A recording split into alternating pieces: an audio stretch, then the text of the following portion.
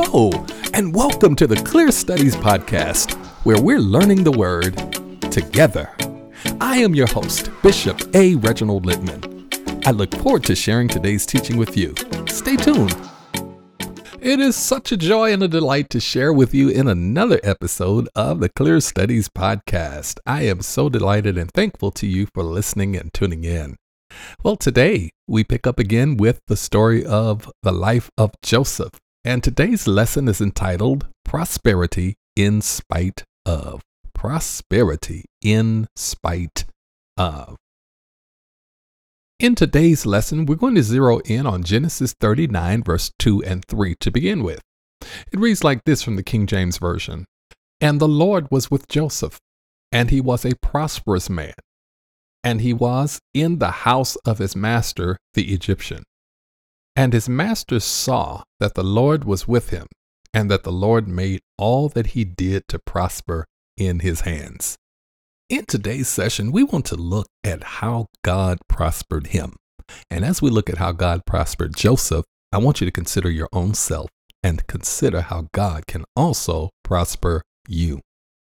Now, when Joseph arrived in Egypt, he no longer had his coat of many colors. He may have lost his coat, but his character was very much intact. The coat Jacob gave Joseph was a symbol of his position in the family. It marked him as the overseer. It marked him as the head of the family. It marked him as the one in charge of all things. It marked him as a man with authority. Joseph's authority did not come from a robe.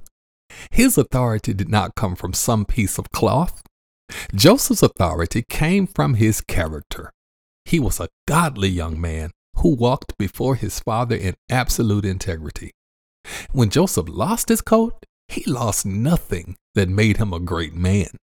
Joseph's greatness did not come from the clothes on his body, but from the character of his heart. He may have worn the humble garments of a slave, but he was still a man of character and integrity. And you know what? We ought to have that same testimony. We need to be people of character and people of integrity. Some people are different depending on when you meet them. You meet them at the church and they're one person. You meet them in town and they're someone altogether different. I would suggest to you that we need to be the same people regardless of where we go. We should strive to do the right thing at all times. We should determine in our hearts that we will have a good attitude and demonstrate Christ-likeness all of the time. Now, letter B. When Joseph arrived in Egypt, he could have taken several paths. He could have adopted the ways and customs of his new land. He could have abandoned his God and embraced the polytheistic religion of Egypt. But Joseph stayed the course. You see, he may have been purchased by Potiphar, but Joseph belonged to God. He had already made up his mind how things would be in his life. It made no difference to Joseph whether he was in his father's house, in a pit, in the possession of slave traders, or in the house of his master. Joseph had purposed in his heart that he was always going to do the right thing. And that is just what he did. Joseph was a man of integrity regardless of the situation in which he found himself. Like Joseph, you and I need to establish some boundaries for our lives. We need to make up our minds that there are some things that we are just not going to do.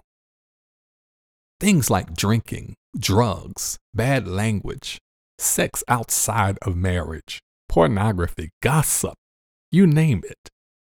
Then when a situation arises, we do not have to debate it. We just know what we will and will not do. We have already made up our minds, and the issue is settled. Letter C. Now we are told in verse number 2 that Joseph was a prosperous man. Verse 3 tells us that the Lord made all that he did to prosper in his hand. Some might have looked at Joseph's advancement in the home of Potiphar as good luck. They see a young man like Joseph and He's had some bad breaks, and then things turn around for him. Things start heading in the right direction, and people look at that and they say, man, he sure is lucky. But I want you to know something. Luck has nothing to do with Joseph's success. In fact, there is no such thing as luck. Luck is for fairies, it's for gnomes, it's for spirits and other mythical creatures and mythical thinkers, not for the children of the living God. Joseph prospered because God blessed him. Joseph prospered because God saw in Joseph a man he could trust to do his will. What some would call luck in a person's life may be nothing more than the manifestation of a good, godly character. And maybe God blesses some people more than he does others because they have the right kind of character. Maybe they enjoy his blessings because they have integrity. Maybe they're blessed because he can trust them to do right. Letter D. What I want you to see here is this. Joseph was in a bad situation, but he still lived a life that was blessed by the Lord. And I am sure that his life was a life of endless drudgery and service, but he was faithful to his tasks. His character caused him to be faithful to his God and to his human master. As a result, God blessed him and his work. Now, here are two thoughts I don't want you to miss. Here's the first one. Just because you're going through trials and problems does not mean that God is not blessing you. You may not see how, you might not see him moving in your life, but just trust him, and in his time, he will manifest his presence, his glory, and his power. Joseph made the best of a terrible situation. He demonstrated a proper attitude in the midst of his trials, and so should we. The secret to happiness in the hard times is how you respond to what is happening to you. 90% of living a joyful life is simply responding well to your trials. Life is what you make it. You may have heard about the two grasshoppers that fell into a bucket of fresh milk. One was so upset that he quickly lost all of his hope. He sank and he drowned. The other tried so hard to get out, he kept kicking, and eventually he churned that milk into butter and hopped out of the pot. It's all about how you handle life. Either you will handle it or it will handle you. That great Baptist preacher, John Bunyan, was thrown into prison in the 17th century in England for preaching the gospel without a license. He spent 12 years in jail because he would not promise the court that he would stop preaching if he was to be released. He could have become discouraged by so long of an imprisonment, but John Bunyan was a man of character and integrity. And while he was in jail, he had a stool that had 3 legs. He removed one of the legs and carved a flute out of that leg, and he would use that flute to play gospel songs. While in jail, Bunyan wrote Pilgrim's Progress, which is an allegory of the Christian life. It is the second largest selling book in history. Only the Bible has sold more copies. John Bunyan could have given up. Instead, he used his trial as a place to glorify his God. In turn, God blessed him. By the way, the Lord is still looking for men and women of faith, character, and integrity. He's still looking for people that he can use in these days to get glory and honor to his name. And you may be wondering, while Joseph is operating with all of this amount of intense integrity, what's going on with his boss? Well, let's look at Genesis 39, verse 4 through 6 to find out. From the King James Version, it reads like this in Genesis 39:4. And Joseph found grace in his sight, and he served him, and he made him overseer over his house, and all that he had put into his hand. And it came to pass, from the time that he had made him overseer in his house, and over all that he had, that the Lord blessed the Egyptian's house for Joseph's sake. And the blessing of the Lord was upon all that he had in the house and in the field.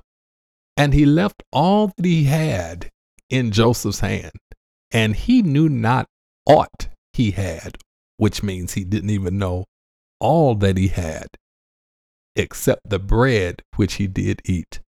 And Joseph was a goodly person and well favored. Now, in these verses, we see, thirdly, how God promoted him. God promoted him. Letter A. Potiphar saw that the hand of God was upon the life of Joseph in verse number 3, chapter 39. He knew there was something special about this Hebrew slave. As he watched Joseph work, and as he saw the results of his work, Potiphar saw that everything Joseph touched turned to gold. Potiphar promoted Joseph and made him the overseer of his entire household. Joseph was in control of everything that happened in Potiphar's house, and in his business interests as well. Potiphar learned that he could trust Joseph to do the right thing. He discovered that Joseph was a man of industry and integrity. He was a worker who did the best job that he could for his master. Joseph served Potiphar like he was serving the Lord.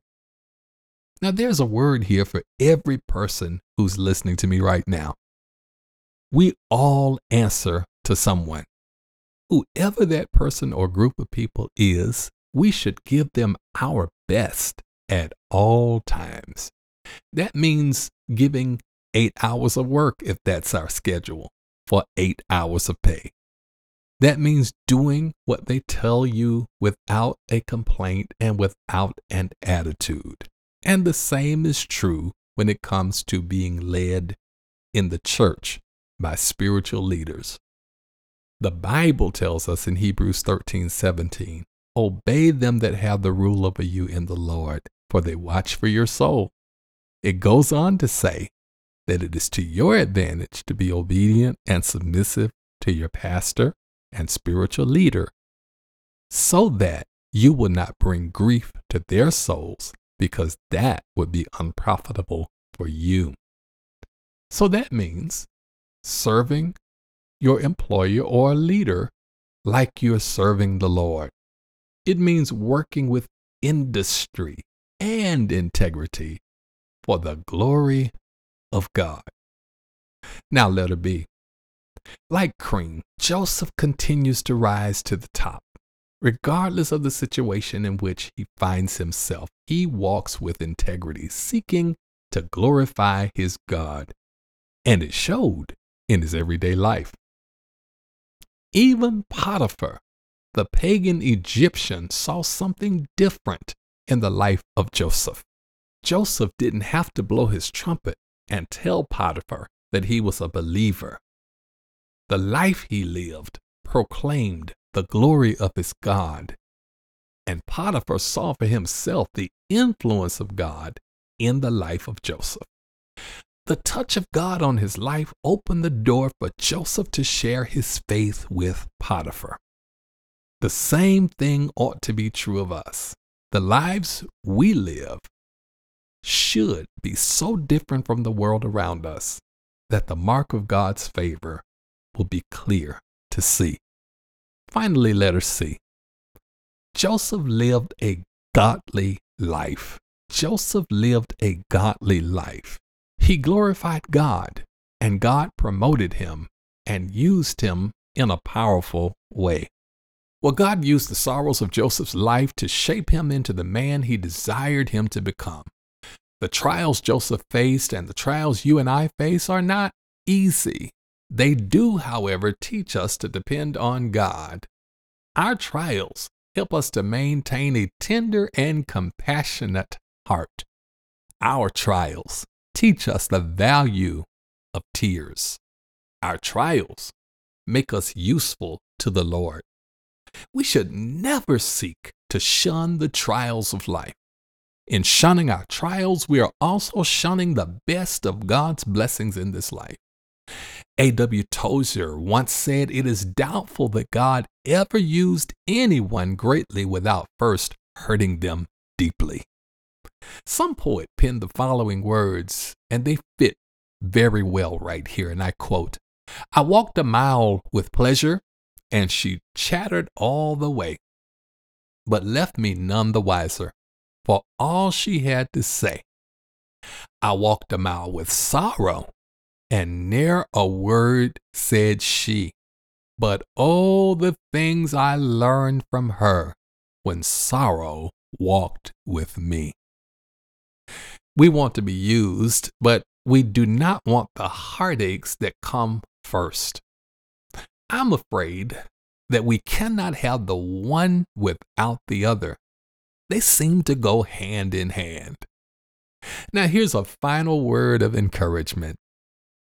No matter how hard the way of life becomes, if you are saved, the same thing that was said about Joseph is true about you. And the Lord was with him.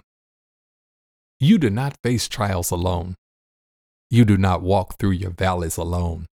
Every step you take, you are in the path of divine providence, and God is in the business of protecting you, prospering you, and promoting you for His glory. Oh, I surely hope that you enjoyed this teaching as much as I enjoyed delivering it to you. Be sure to grab a hold of the free PDF handout that accompanies this teaching. It has personal Bible discovery questions that will enable you to delve deeper into your thinking and apply the teachings of this lesson to your everyday life. This is Clear Studies with Bishop A. Reginald Littman, where we're learning the Word with simplicity. If you'd like to join my e-class, I'd love to have you. It's very simple. Send an email right now to clearstudies@gmail.com. Again, that's clearstudies@gmail.com. And in the memo, just write these words, "Sign me up." And we will hook you up and bring you into the e-class so that you can be a part of these exciting and exhilarating Bible studies.